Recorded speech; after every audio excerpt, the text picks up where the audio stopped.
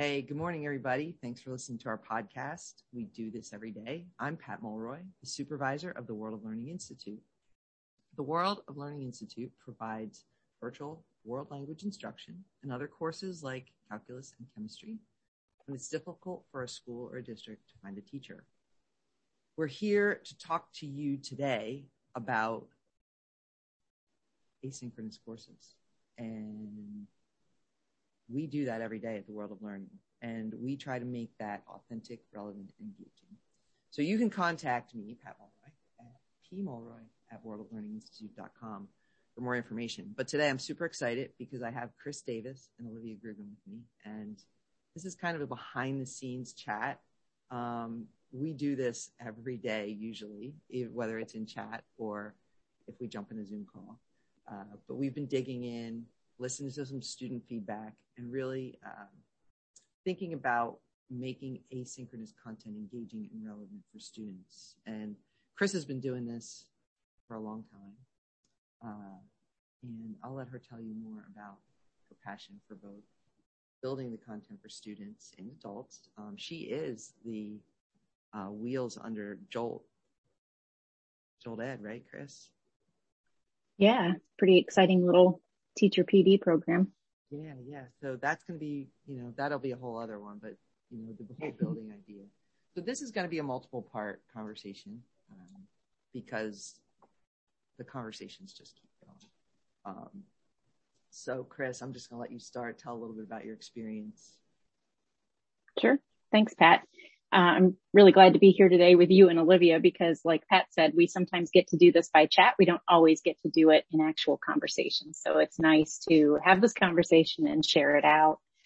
My role is I currently work for IU8 as a virtual learning specialist. And although I don't work directly with the World of Learning Institute, I do cross paths with Pat, Olivia, and the teachers that are a part of that program.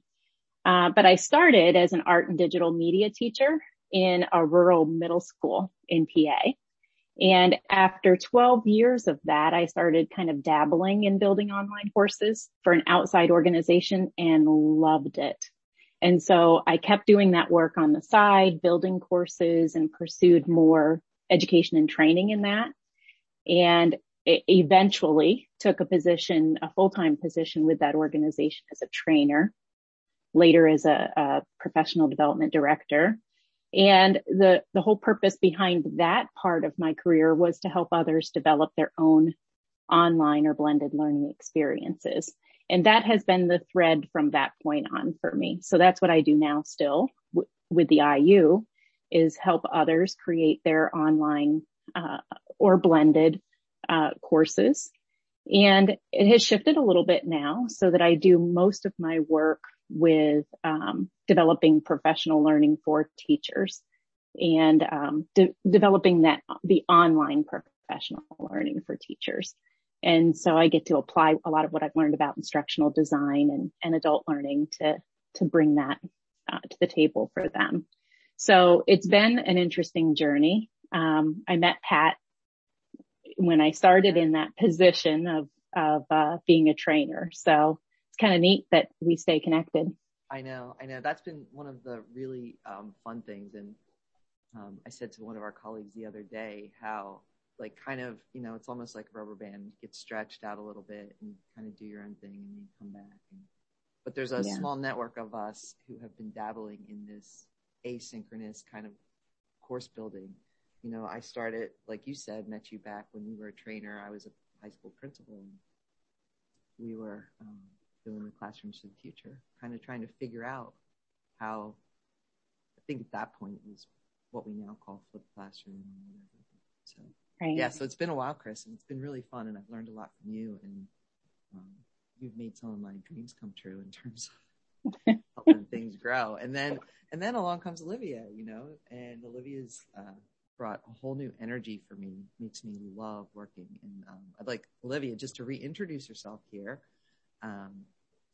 She's been with us a couple times, but Olivia, go ahead and tell us a little bit about your journey.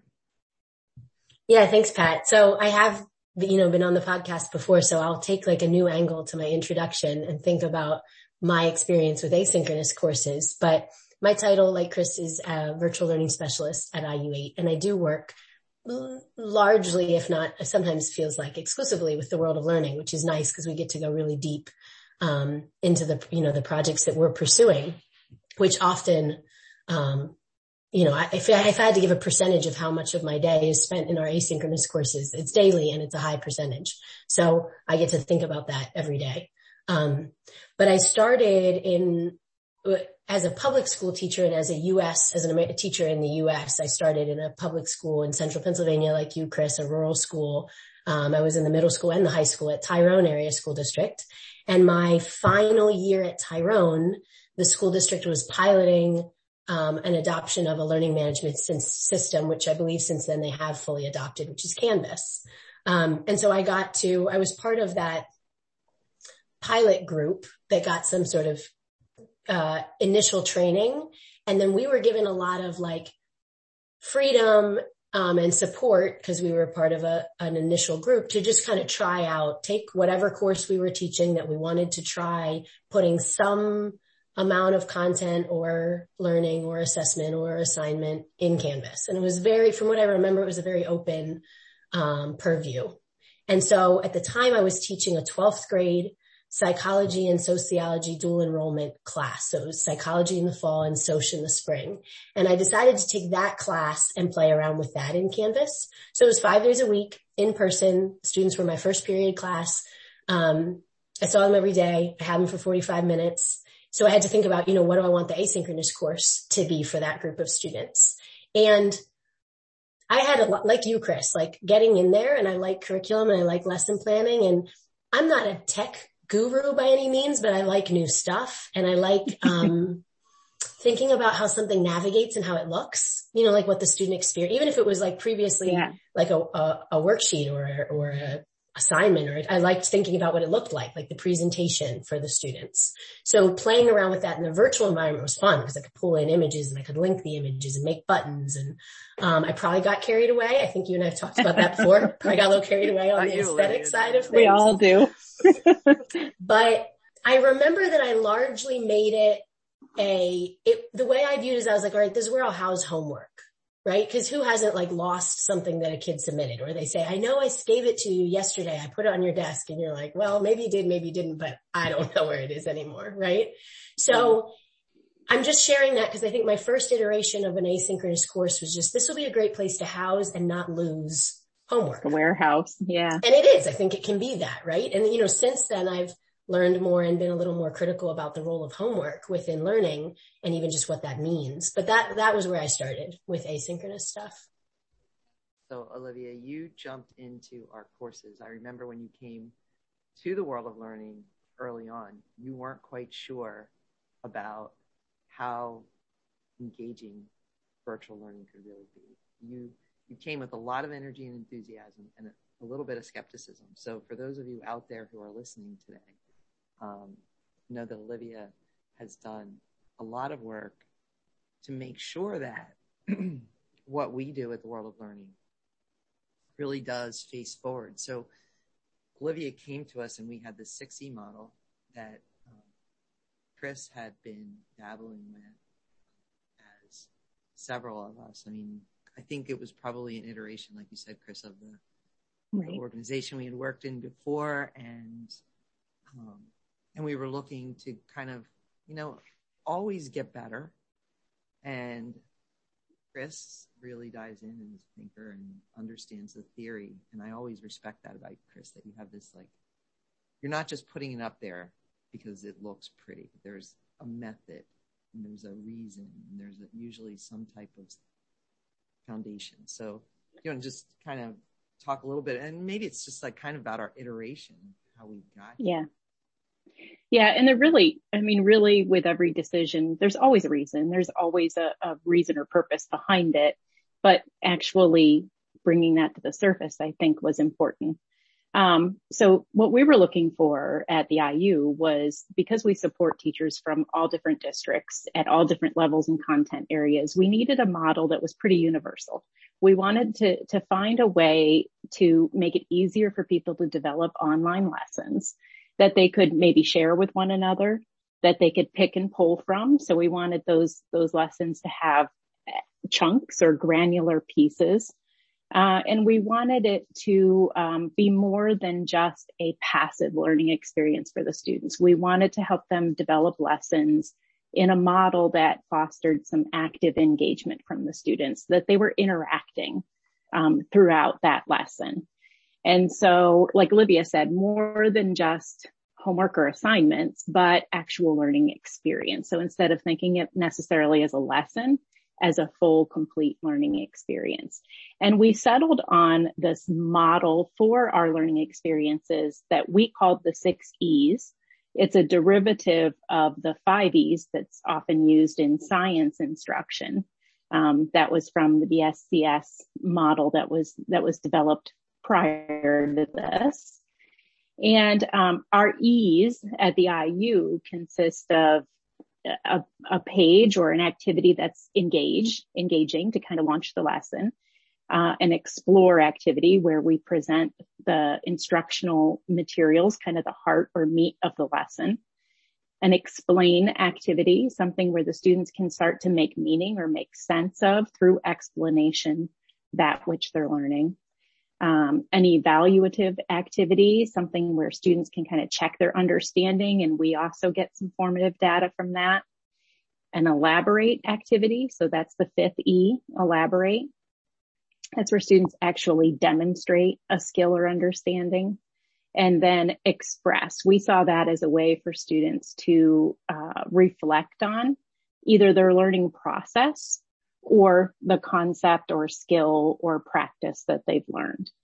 And so those were the E's that we grabbed and started to put into an actual model that we could share out with teachers for use in their own learning management systems. So like I said, that came from the Science 5E model. We added that last E, which bumped it up to 6, that express E. And we also modified the purpose of the E's a little bit, which I think is key, that, we customized it just to sort of generalize those E's, since teachers in all different areas would be using this model. But I think the customization doesn't have to stop there. If somebody uses whatever model you come up with, whether it's 5 E's, 6 E's, or your own design, the ability to customize for what you're trying to portray and for the learners is what makes the difference. So just because this is the model we've settled on doesn't mean it's the it model. It's what we've used.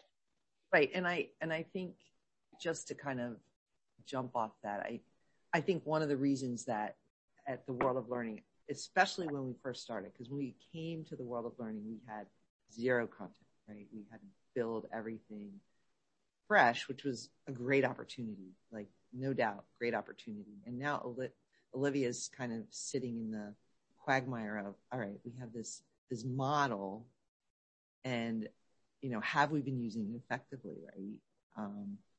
And do we need to use all the parts all the time? And I just think, for me, the predictability for kids in a course, like when we're never in the classroom with them. So for a classroom teacher, it could be very different. But because we're like away, especially for the youngest groups of kids or the first time they're in course with us, like having predictability about the expectations really takes away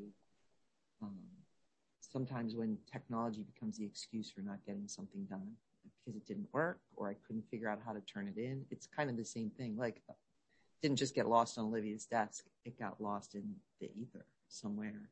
And so I know Olivia came to the World of Learning with lots of questions about how does this 6E model. So Olivia, you want to give us some of your... That just fired off so many different directions for me, but I'll try to rein it in. I'm like, I like the predictability. That's just a key word there for me too.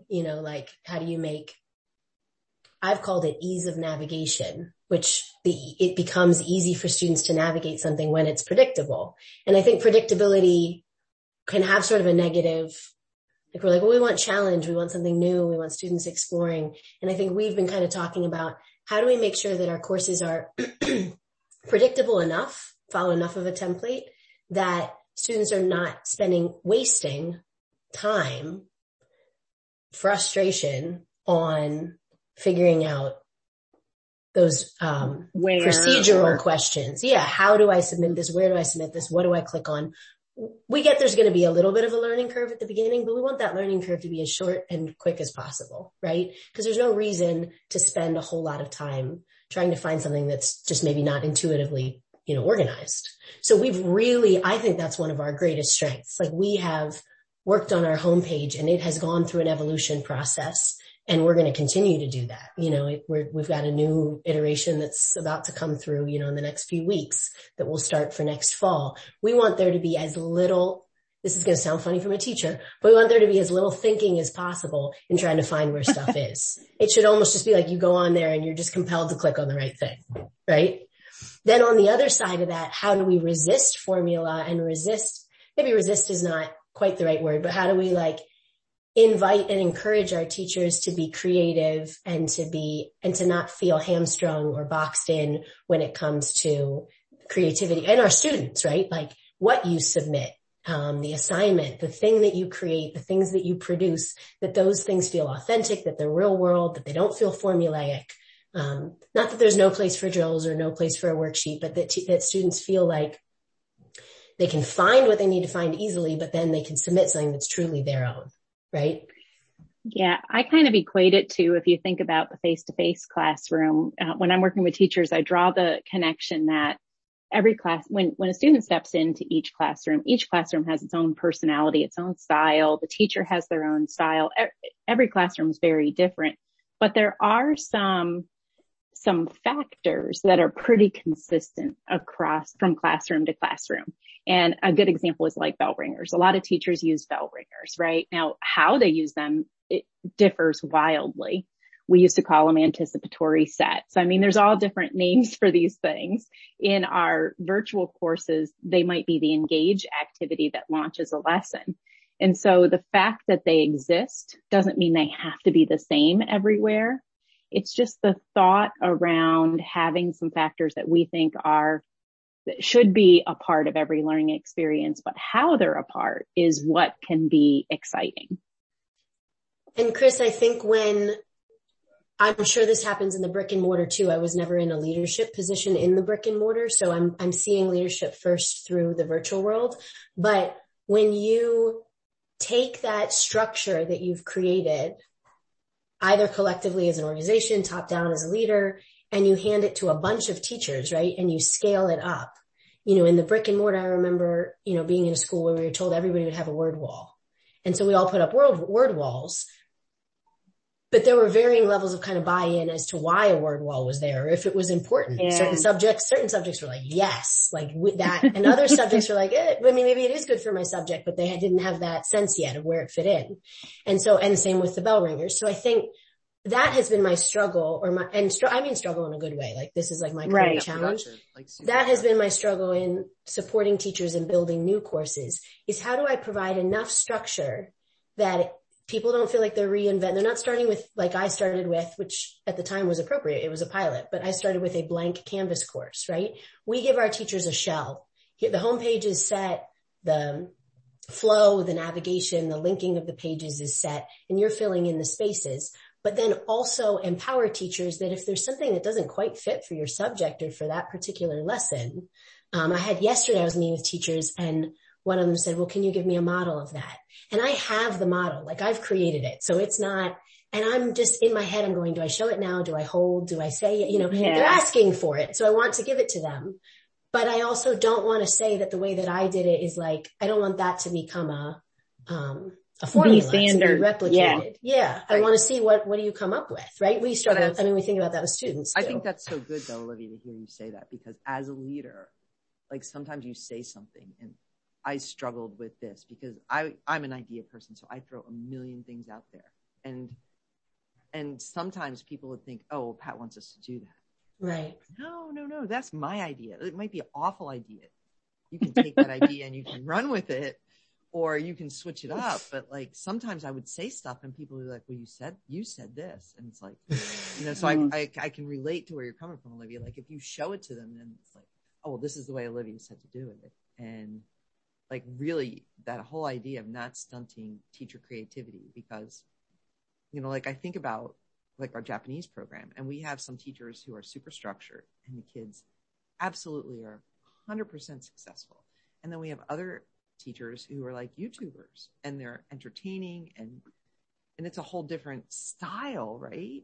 Yeah. And neither one of them is better than the other. They're just who that teacher is. And those two teachers are two of our best teachers. And it's really interesting. I mean, we have so many great teachers, but like, I think in that Japanese program, like they've been with me for a long time, and to watch that growth and how divergent it is and how successful both models can be, because that's who teachers are. You know, so I think it's just been really interesting to watch. And I've enjoyed watching both of you, Chris and Olivia, really kind of go back and forth, because I like when I started, there were like all these words on the page. It looked just like me, tons of words, you know, and now our homepage is like super crisp, very easy to understand. And I think about all the conversations that go back and forth, like you said, like in Teams messages and other things.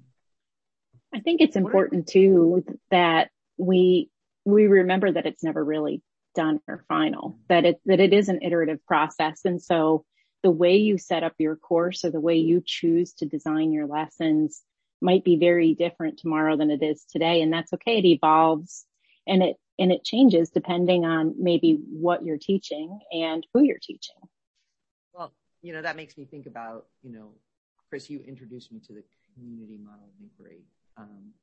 And I think one of the things that, knowing that there's this model of, you know, like what I would say, or, you know, and we've talked about are non-negotiables, like things that, you know, that need to happen in order for the course or the experience to have relatability. And I think if it's not relatable for kids, you know, they just kind of hand in whatever assignment. And I think you both know I'm really, really driven by that student idea, the model where a student's going to drive their instruction.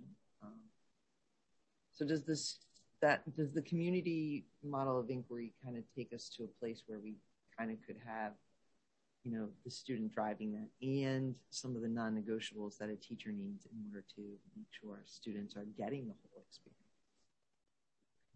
Yeah. So for context, if you think of the community inquiry model is if you picture like three circles that intersect in the center, each of those circles represents a different type of presence in a course.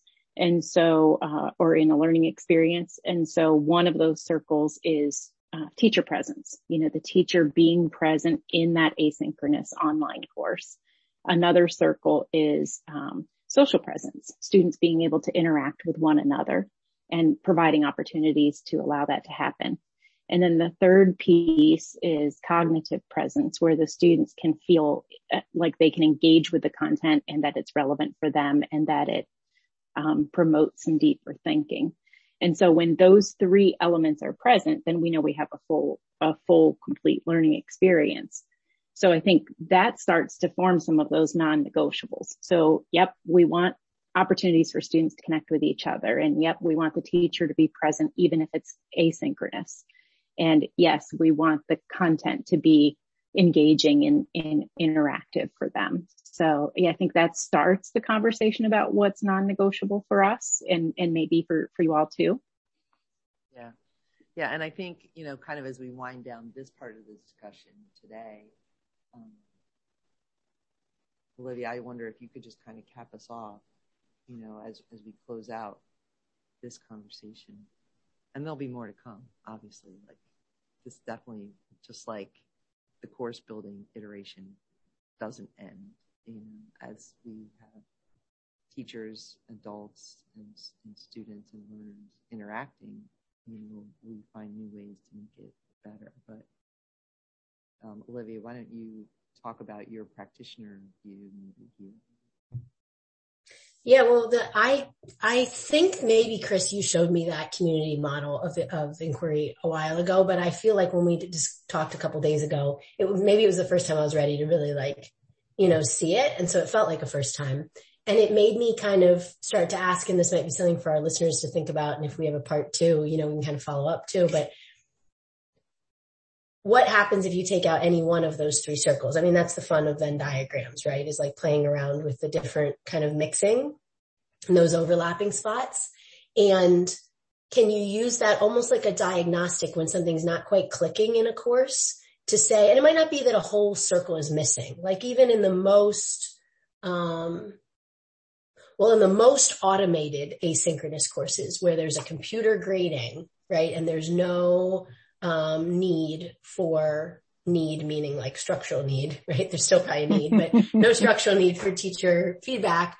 Then maybe there is a version of a course that is missing the teacher presence circle altogether. But in most environments, it's probably that all three circles are there, but one might be like not as strong or lighter, sort of looser. A smaller circle. Yeah. Smaller. Yeah. And so just thinking about like, okay, let's say we have, we've got the content and we've got the social environment, but we don't have the teacher. What does that mean? That's not necessarily a bad space, but maybe that's not the complete learning experience. Maybe that's more of a social group, or, maybe that is something else that we have in our lives, but it's not our ideal for a community of learning. What if we have the social environment and the teacher, but the content is kind of a little light? We're missing some of that presence. And I think that's to me, that's like a nice lens to look at any given course, learning experience, school year, classroom environment, even the ones that the virtual ones that I get to be in, as well as thinking back on my time in the classroom to diagnose might be missing, something might not be gelling. You know what? I think this definitely does bode for another conversation that we can take a deeper dive. And I think, I'm super grateful for both of you, Olivia and Chris, that you think about this every day. And, the name of the podcast, we do it every day. We really do think about this in ways that I personally hope we can understand that the technology is there, that even a brick and mortar teacher, sans pandemic, no pandemic, say pandemic never happened, right? Teachers could still use the technology in ways that could create that learning community. Like I think about for the shy kid who doesn't raise their hand in class, but they're more than willing to engage, in a discussion. Like I think about our ASL courses where the kids look at a video and they don't really know what's happening in that video, other than they have a couple key context words that are in their explore page. And when they go into the discussion prompt, they're really working with their peers in a way they might not work together with their peers in face-to-face class. They might just put their heads in the computer and just look at those videos and navigate through and have a discussion with anybody. They're just trying to figure it out all alone. And we live in a collaborative world, and I think about, how our teachers are all across the U.S. and how much they collaborate. So I just want to thank you guys for lifting this all up and being a part of. We do this every day. Thanks for joining me. I hope you'll join me again. Will you both say yes? Yes, you got it. Sure. While the record button's still going. We said it. Well, and this is formal, we're recording it, and I just want to thank you both very much. And we'll share at the end of this in the show notes, we'll share that community inquiry model so you guys can dissect, listeners, you can dissect those three circles and make them work for you. So I hope you'll join us again We Do This Every Day. And we've enjoyed learning with you today, Chris and Olivia, and we'll look forward to some more. Have a great day. Thanks, Pat. Thank you.